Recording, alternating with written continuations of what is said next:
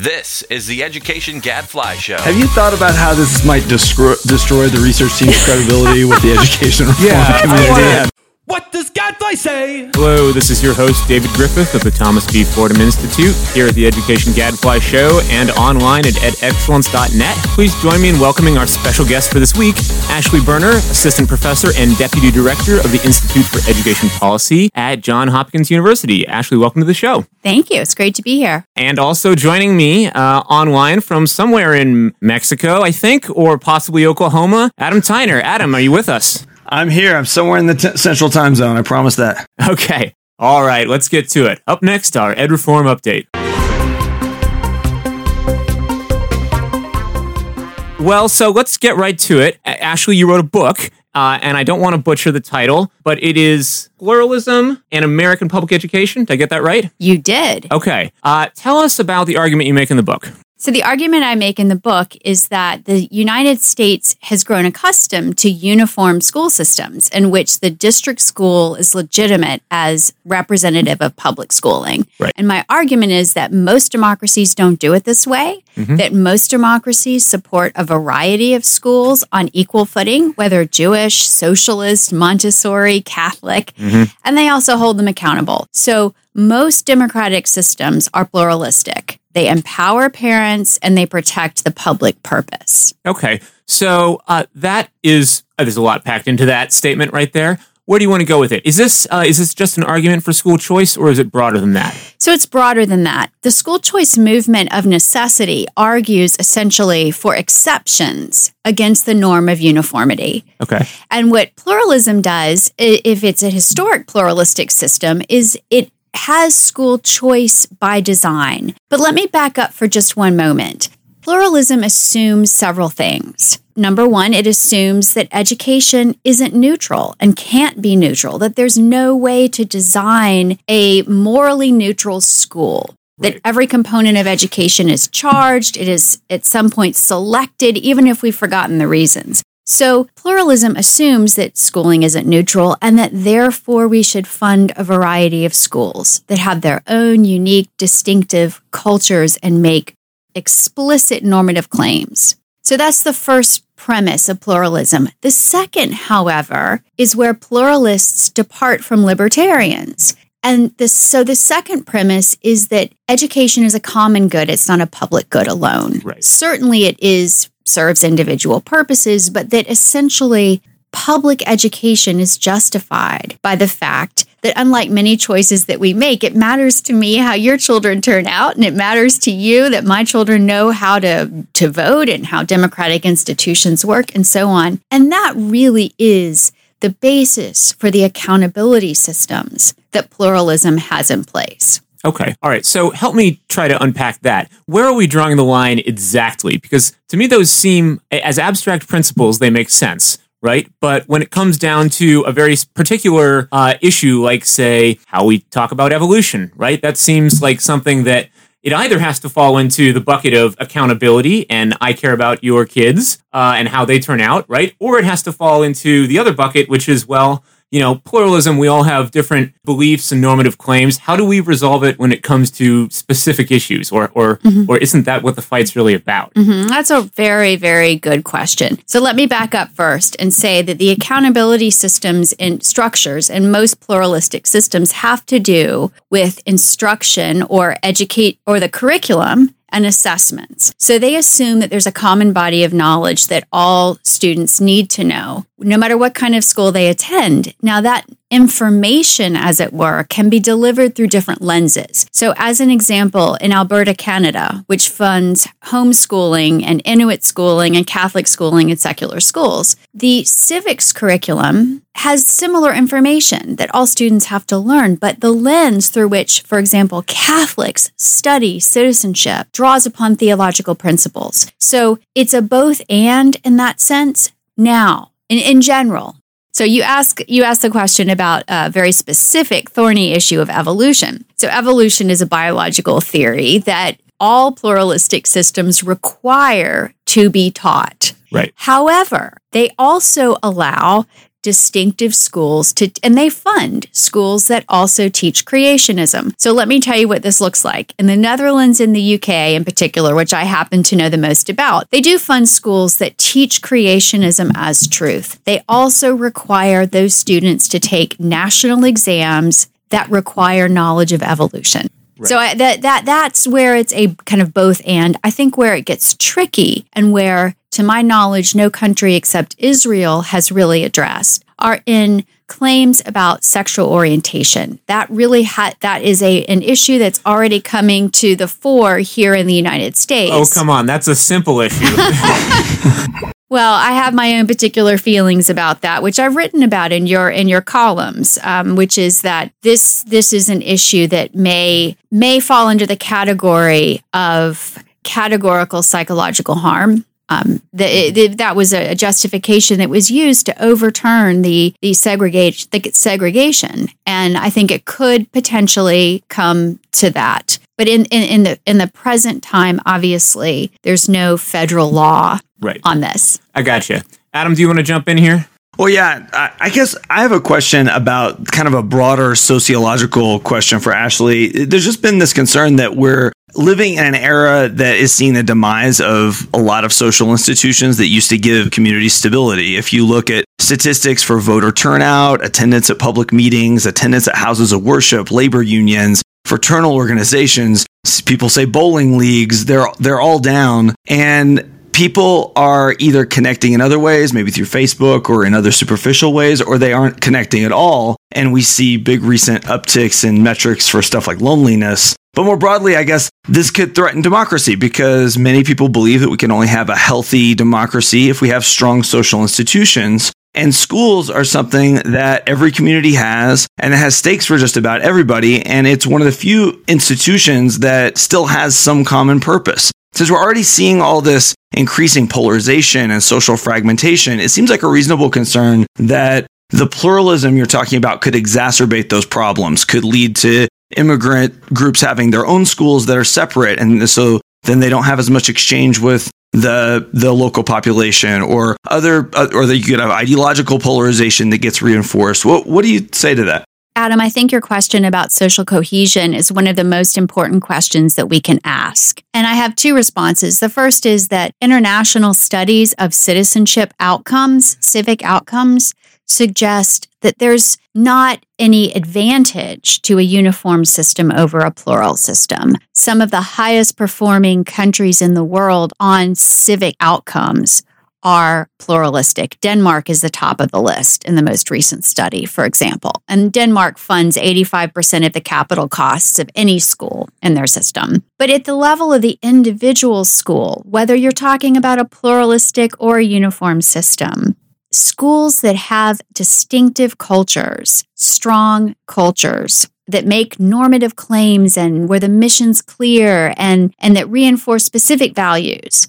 So schools with those kinds of cultures and that also have a robust academic curriculum, these schools have an outsized positive independent effect upon short and long-term civic outcomes. So let me just say a brief moment about what we mean when we're talking about civic outcomes. Right. So political scientists look at four things in the main. They look at civic knowledge. Do you know how these institutions work? They look at civic skills. Do you know how to interpret legislation or write a letter to your congressperson? They look at political tolerance of can you hold strong beliefs and affirm someone else's contrary position? And then they look, number 4, at the volunteering capacity, the habit of engagement and community participation. Those 4 measures. So when we look at research from the last 40 years in this country and around the world, we find, ironically, that schools that are quite distinctive, in particular Catholic schools, Catholic high schools, have an outsized independent effect upon citizenship outcomes. I just wonder because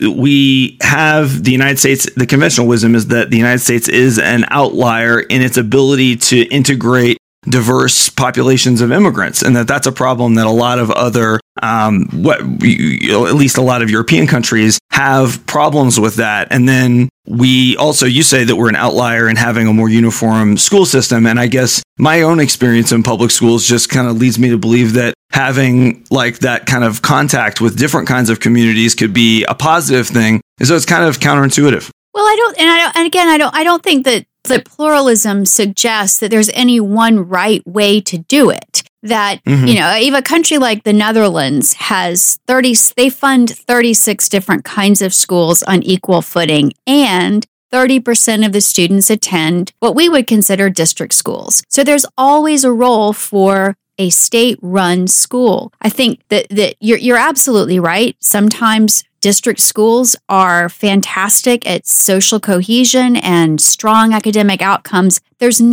I don't mean to suggest there's anything negative about state-run schools. All systems have them, and there's certainly room. It's simply that when you look at the empirical record, there is no inherent advantage. And I just want to say one thing about immigrants.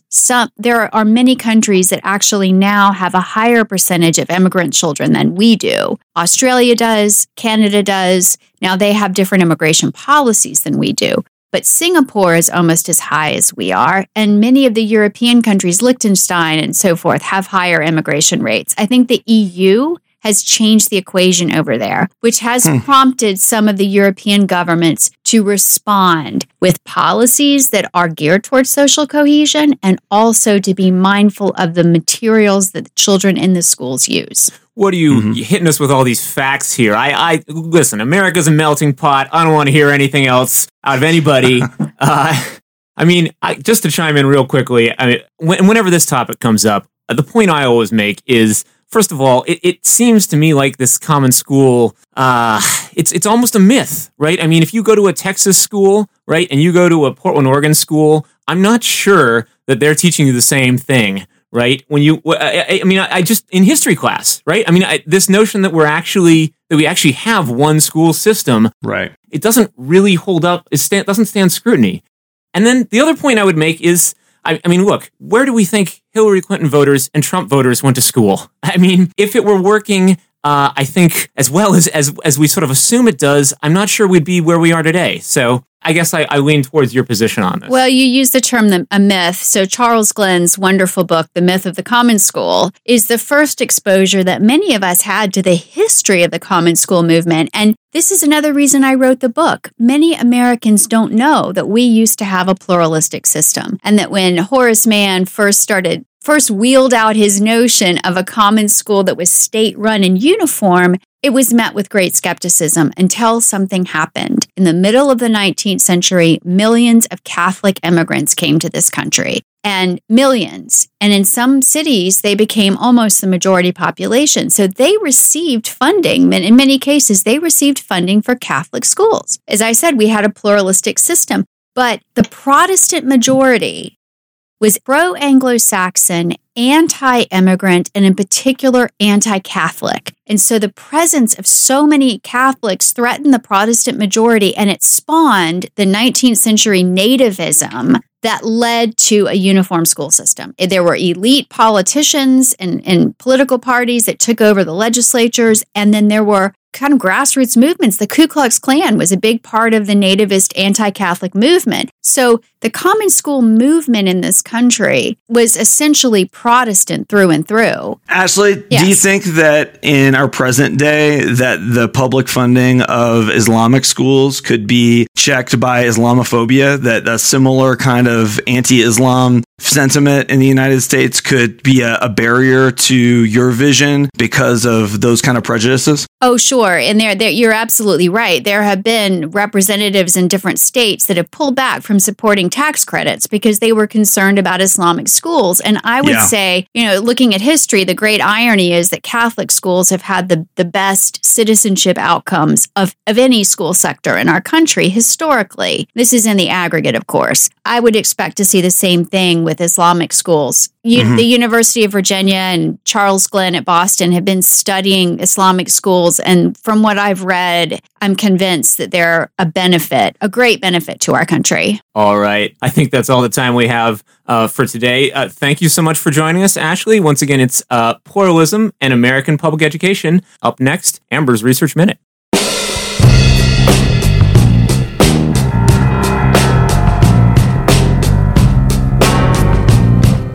All right, welcome back, everybody, and welcome to the show, Amber. What do you got for us today, Amber? Well, it's around the holidays, and research land is a little light. So I was digging up some IAS statistics studies. I know it sounds really exciting, but anyway, I think there are two statistics that we all should kind of know in our head in education. One is per pupil expenditures, right? That's pretty important to know about.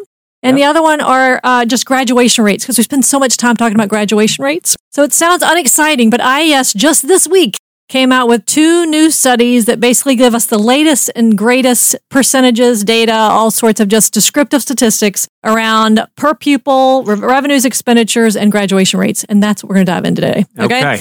I'm going to do 10. I'm going to give you all like a little quiz because I know you guys are kind of competitive. But I'm going to, some of them are softballs. I think we should know them. But anyway, this is just good stuff to know if you're an education, research, or policymaker. All right. They come from the National Public Education Finance Survey, which is part of that Common Core data collection. And they ask the state education agencies basically to fill this stuff out. Okay. Number one, 50 states plus DC report spending $678.4 billion in revenues collected for public elementary and secondary education in the latest year. This is 2016 data. Okay. State and local governments provided what percent? What do you think? What percent of all revenues? We kind of know the statistic, right? State and local, it's got to be 88%. Adam, what do you think? I'm going to go 89. 91.7, fellas. It is creeping up. Adam takes it. All right. I'm going to Price is Right you every time on this, David. So just go right ahead. The feds are contributing 8.3%. This total revenues increased by 4% from 2015, with the largest increase, again, coming at the state level from state revenues. Number two, total revenues per pupil averaged what nationally in the most recent year we have data? Oh. What do you think? Adam, you going to go first? Adam, go first. Oh, boy. Wait, this is for everybody? This is state, federal, total local? revenues per pupil average nationally. Oh, God. Maybe 11,000? All right, David? I'm going to go 11,001. You guys are doing the prices right. Come on, 13,400 come on. 13,474 nationally, an increase of 3.9% between 2015 and 2016, which further builds on the prior increase of 2.6% the prior year.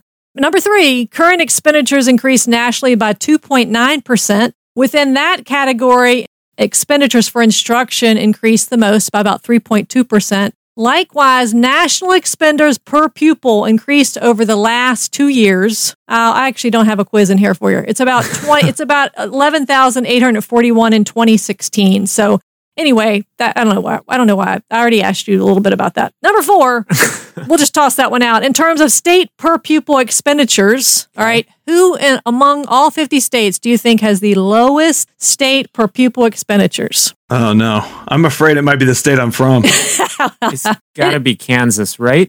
I'm sadly, I don't know what it says about my where I'm from, but I'm going to have to pick my own home state of Oklahoma. All right. Adam, you're not right, but you're not wrong. You'll see later they're in the bottom of the bucket, but it's actually Utah. Really? Now, what do you think Utah spends the lowest in the country? I'll go first again. I think they spend $5,200, $5,200. All right, Adam, you going to go with 5,201? That's what I was going to go with. Yeah. You guys can see a theme going on here. It's $7,006. Right. You guys are lowballing these every single time. All right, that's more than I thought. All right. Current expenditures per pupil were at least 40% higher than the national average in a handful of places. So now we're going on the other end. Who's spending a lot? Come on, give me a couple. I've got 5 in here, so you're going to get something. Statewide, I'm going to go with New Jersey. Hey, New Jersey got one of them. I think New Jersey is one of them. It's a 19,041. Adam, you got another one you want to toss out? These are the higher guys. Yeah, that's a good one. I'm gonna go Massachusetts. Massachusetts is good. It's a little bit lower on the higher end, but it did made the cut at 16,986. Okay. All right. Just DC. Come on, DC, right. DC. How'd you forget DC? Oh, sure. You said States and jurisdictions. Okay. Sorry. DC's at 21,135. Yep. Connecticut makes the cut at around 19,600. Yeah, okay. All right. Besides Utah, I'm on number 5 now. We need to speed it up. Besides Utah, 3 states have per pupil expenditures less than $8,000. These are at the bottom of the list. Adam's already got one. There's just 3. Oklahoma. What other two states do you think are at the bottom? West Virginia. All right. I'm going to go with Mississippi and Alabama. All right. Strangely enough, it was Arizona and Idaho Huh. made the bottom three. Yeah. Huh. Mississippi did not make it in there. So, right. Increases in per pupil expenditures were largest in what state? Like had the biggest increase in what state from 2015, 2016? Oh boy, the biggest increase, but this is 2 years ago. This is pre-teacher strikes. That's right. 15, 16, and it's not a hard one. I'm going to out myself as a researcher. I have no idea. No idea? It's not a hard one. Not. I mean, like, how do I know what happened 3 years ago? If you're a mousy researcher, in it's some hard. State budget. Well, think of, anyway, I'm not going to. Never mind. Okay. Take a Pass. Pass. Adam, you passing? I'll say California. Woohoo! I don't know. You got it. It's California. 8.6% increase from Wow. 15-16. Wow. Wow. Right. And that states we know it's in trouble. But anyway, number 7, salaries and wages account for what percentage of current expenditures? This is current salaries and wages, no pensions. Wait, salaries, wages, and benefits. After Yes. you, Adam. Oh boy, this is. We're looking for a percent of total of the total expenditure pie, of the total expenditure pie. I mean, obviously we know boy. it's high that goes into salaries, wages, and benefits. That's where we see the brunt of this stuff. But how high do you think it is? Have you thought about how this might destroy the research team's credibility with the education reform community having us let's press answer all pause these here. questions? Okay, I'm gonna say 40%. What? No. I have come no on. idea. Part of the, I'm not. I would say 41%, but that's terrible too. I'm going to go with 87%. 80%. Andrew's gonna get rid of all of this part. It's fine. Okay, please edit. All right, now we're going to switch. You're going to do better, I think, here for the dropout and graduation rates. All right, we got 2 more to go. Okay. There's a multitude of ways to calculate this stuff, and there are probably 10 different ways in the report. I'm going to go with the status dropout rate, okay? That's the percentage of 16 to 24-year-olds who are not enrolled in school and have not earned a high school credential. All right? What percentage do we think that was in 2016? The status dropout rate. Not enrolled. What's the age again? They're 16 to 24. They're not enrolled in school and they never earned a high school credential. So wait, 16 to 24? 16 to 24, yep. The percentage of those guys not enrolled in school, not earned a high school credential. I'll say 24%. Woo. I'll say 16%. Well, you guys are really 6.1%. Okay, we're not thinking about it right. Right. That doesn't imply that 94% of kids graduate. That's right. That's why there's 15 different ways to calculate it. Yeah, Another okay. calculation has it at 4.8%, which is really lower.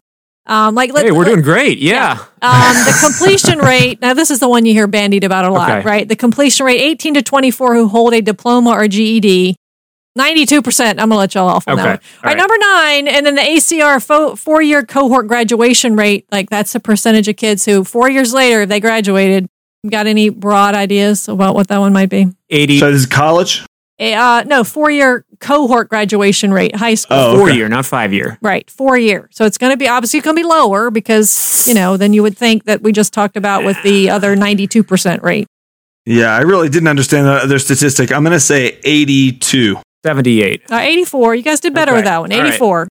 For whites, that rate is 88%. For blacks, it's 76%, by the way. All right, number 10, last one. The percentage of kids who take the GED and pass it.